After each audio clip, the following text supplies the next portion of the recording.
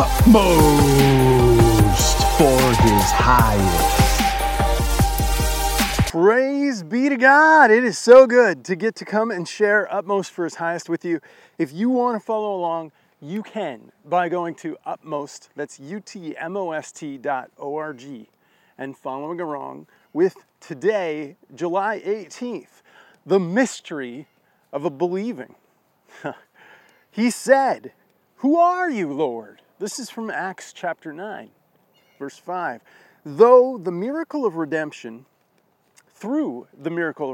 Saul of Tarsus instantly changed from a strong-willed, forceful Pharisee into a humble and devoted bondservant of the Lord Jesus in an instant. And so can I. There is nothing more miraculous or mysterious about the things that we can explain. We control what we are able to explain. Consequently, it is only natural to seek an explanation for everything. I know I am guilty of that. It is not natural to obey, yet it is not necessarily sinful to disobey. There can be no real disobedience nor any moral virtue in obedience unless a person recognizes the higher authority of one giving the orders. That's from the Father above. If this recognition does not exist, even the one giving the orders may view the other person's disobedience as freedom. Think about it. If one rules another by saying, "You must do this and you must do that," and then he breaks the human spirit, making it an unfit God. A person is simply a slave for obeying unless behind his obedience is the recognition of a holy God. We can choose that. Many people begin coming to God once they stop being religious because there's only one master of the human heart, and that's Jesus Christ, not religion.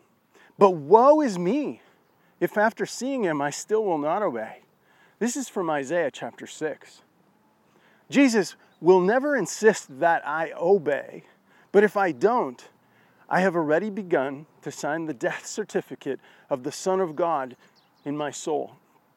When I stand face to face with Jesus Christ and say, "I will not obey," he will never insist.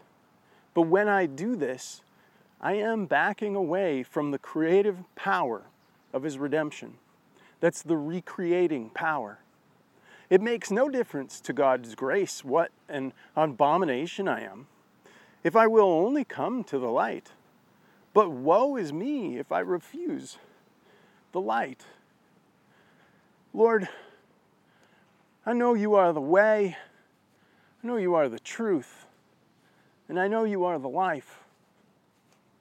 And I want to fall more in love with you. And I want to draw others to fall more in love with you because of what you're doing in my life. Please do that work, Lord. Please humbly reach the hearts and souls of the lost, that they would respond in your loving kindness, in your time, for your glory. I pray in Jesus' name, amen. God bless you. If this has blessed you, would you share it with somebody? Not for my sake, but for the Lord Jesus Christ.